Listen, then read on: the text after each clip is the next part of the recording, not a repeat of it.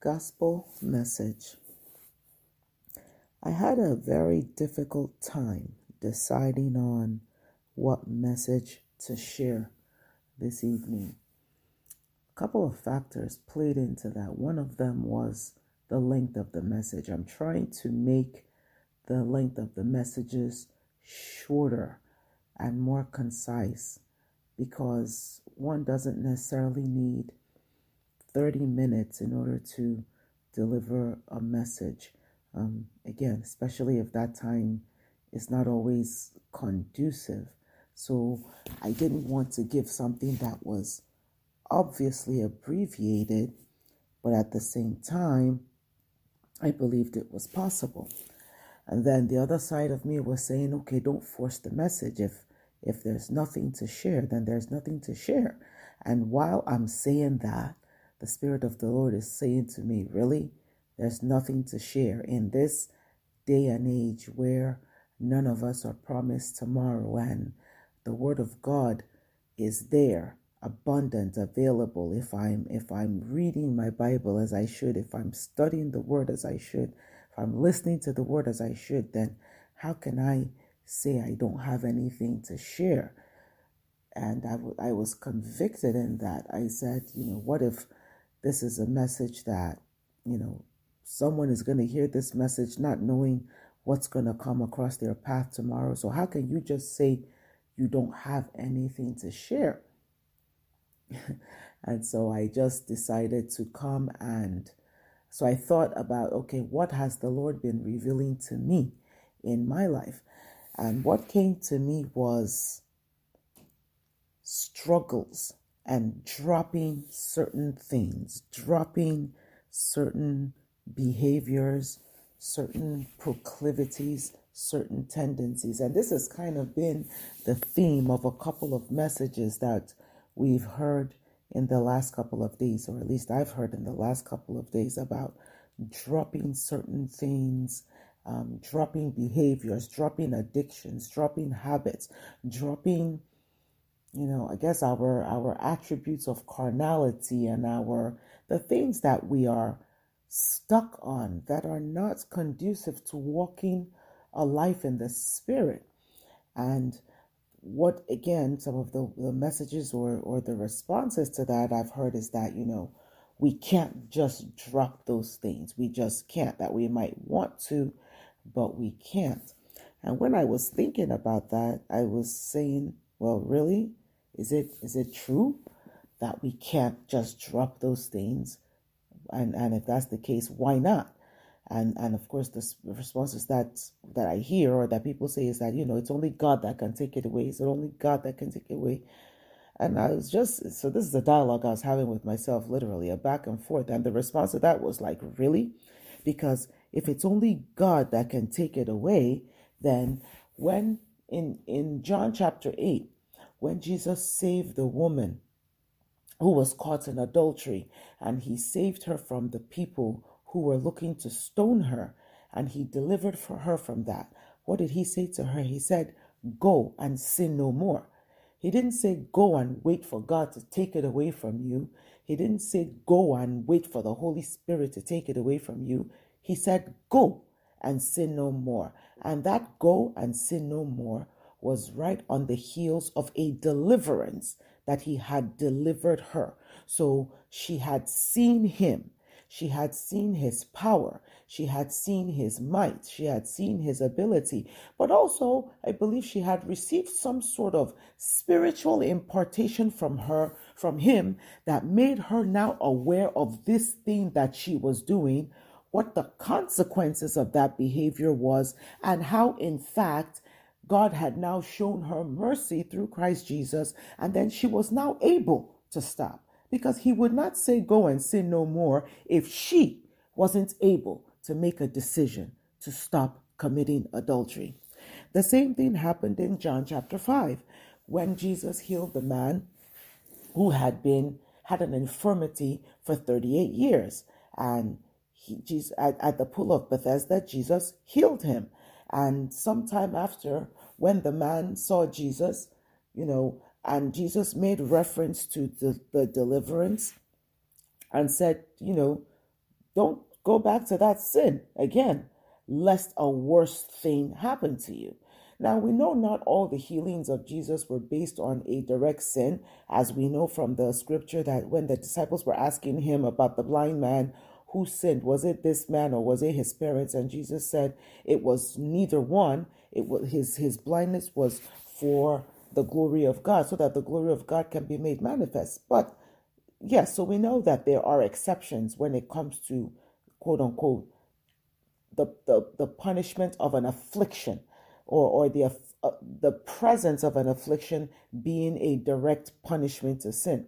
But in these instances that I've cited and others in the Bible, I forget the book, but this is when the Apostle Paul said, ye that steal no more.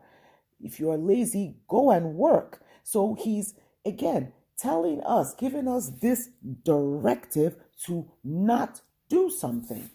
So if that's the case, then why do we say that we can't stop certain things, that only God can do it? Why? Why do we say that? If it is now evident that there are things that we can stop, we can. And even if we are plagued by the addiction of these things, meaning if we are tormented by the desire to do them, or the need to do them, or just the very proclivity to do them, I also believe again that the Holy Spirit can reveal these things to us, reveal our bondage to these things, which will now cause us to seek him and ask him for deliverance. And I believe that when we set our hearts to be free from something, and this is my true belief, when we set our hearts, Jesus, to be delivered from something, I do believe that God gives us the ability to stop doing those things. So the question now becomes, are we just sitting there with this lukewarm acknowledgement that, yes, I can be delivered, but until God delivers me, I'm just going to keep on doing what I've been doing? Is this our attitude? Because if it is, it's a very, very, very, very dangerous attitude to have. It's an incredibly dangerous position to be in. And I think it is completely contrary to the Word of God when we have that attitude, because there is nothing in the Word of God that says that. Nothing. There is no way that God will allow us to continue in sin when he can deliver us, when he wills to deliver us, when he does provide the avenue to deliverance. The reality is that God sees our hearts, and many of us don't want to stop doing the things that we're doing. We make excuses for them. We make allowances for them, and therefore we now get to a point where we say things like, well, God, when you deliver me, then I'll be delivered. In the book of 1 Corinthians, it's a passage that I love. There's a song that goes with it, and I believe it's in 1 Corinthians chapter 6. I could be wrong, but the verse is, I know whom I have believed, and I am fully persuaded that he is able to keep that which I have committed unto him against that day. I know whom I have believed, and I am fully persuaded. I believe without a shadow of a doubt that he is able to keep that which I have committed unto him against that day.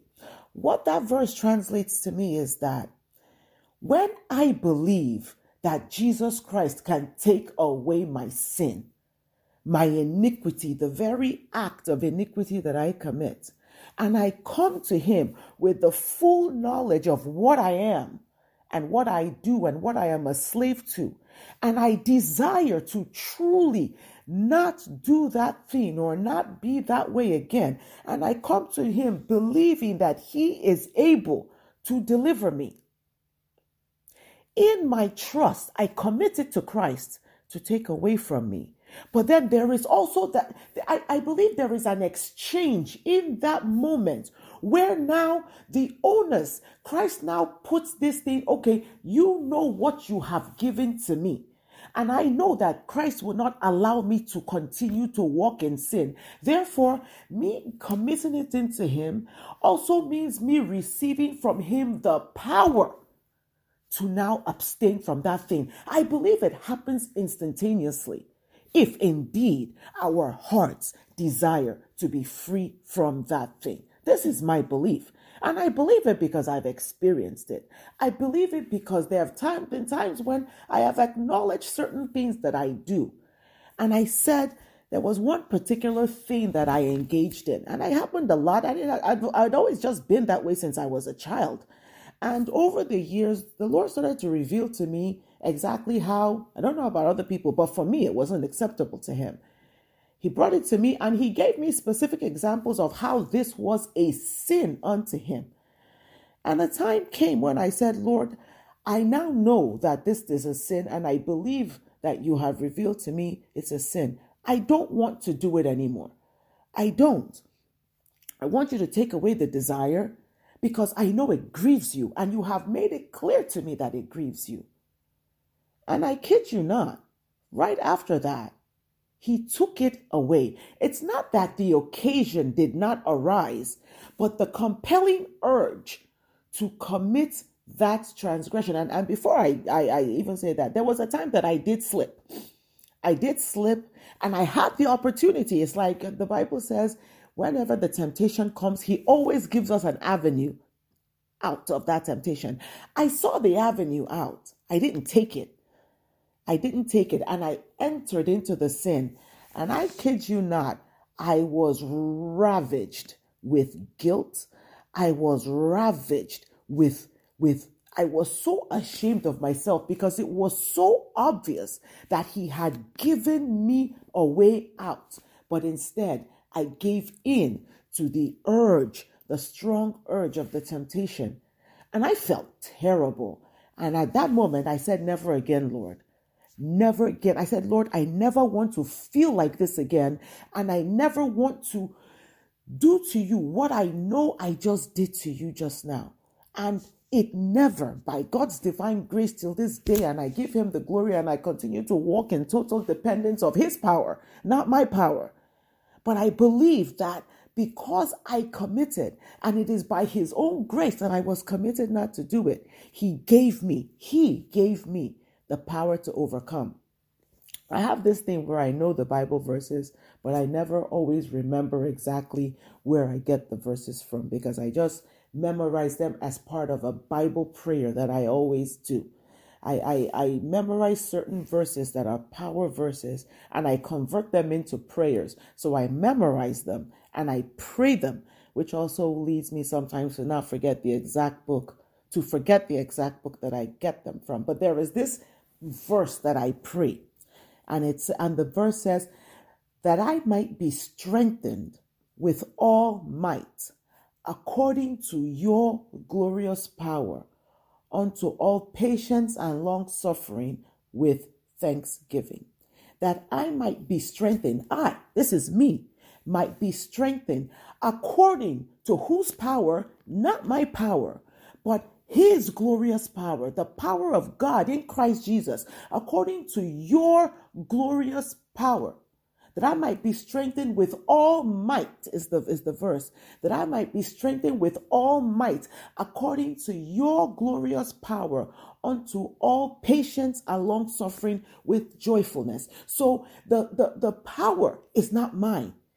I am praying that his power, though, will strengthen me to now walk according to his will. Because we have to come to a place where we are committed. Lord, this thing that I do, I know it grieves you. I know it transgresses against you. And I know it is not your will for me to continue in it. I do not want to do it. I do not want to be it. I do not want to walk it. I want to be delivered from this life. And I know it is your will to deliver me from this life. Lord Jesus, deliver me from this life by your strength. And immediately there is an exchange of power where his power now flows into me to now not only give me an understanding of how this sinfulness grieves him, but he now gives me the way out. And that way out is not to to be avoiding it by the skin of my teeth, but to be empowered to overcome it. It is his power, but his power working in me. And it is immediate because I desire to be delivered from this sin immediately. And I believe that he can. And I believe that he does. Many of us struggle with sin because we're really not willing to give it up. We're not ready to give it up. We like how we feel when we lose our temper. We like how we feel when we curse somebody out. We like how we feel when we indulge in some sensuality or some pleasure or something that we know we should not be doing. Now we come to an awareness later on that this thing is not good. But again, are we truly grieved enough to wish to be delivered from it? Because if we are, then I believe that God gives us the power to overcome it. Remember, he said to Paul, he said, thrice I asked for this thing to be taken away from me, whatever the thing is. But the Lord said, my grace is sufficient for you. That grace was not the grace to continue in sin, because there is no aspect of the attribute of Christ that desires for us to continue in sin. In 1 John, it says, the life of Christ cannot sin. It cannot. It's impossible for the life of Christ to sin. Therefore, if we are walking in Christ and there is a sin that we continuously engage in, he gives us the power to be delivered from it if we desire to be delivered from it. And if we don't desire to be delivered from it, then we are not walking in him in that aspect of our lives. So if we've been in the habit of saying that, oh, I'm going to continue in this sin until God delivers me, and we continue in that sin willfully and knowingly, then maybe we have to come to the understanding that maybe we're just not ready to be delivered from that sin. And being that none of us are promised tomorrow, I think it's a kind of a dangerous thing to willfully engage in something that we know is displeasing to the Lord, not knowing whether we will have an opportunity today or tomorrow to repent from that. Let us go to the Lord today, as long as it's called today. Today is the day of salvation. And let us go to him today with every desire to be delivered from everything that is not pleasing to him. And may we continue to grow in grace and in the knowledge of our Lord and Savior Jesus Christ. Amen.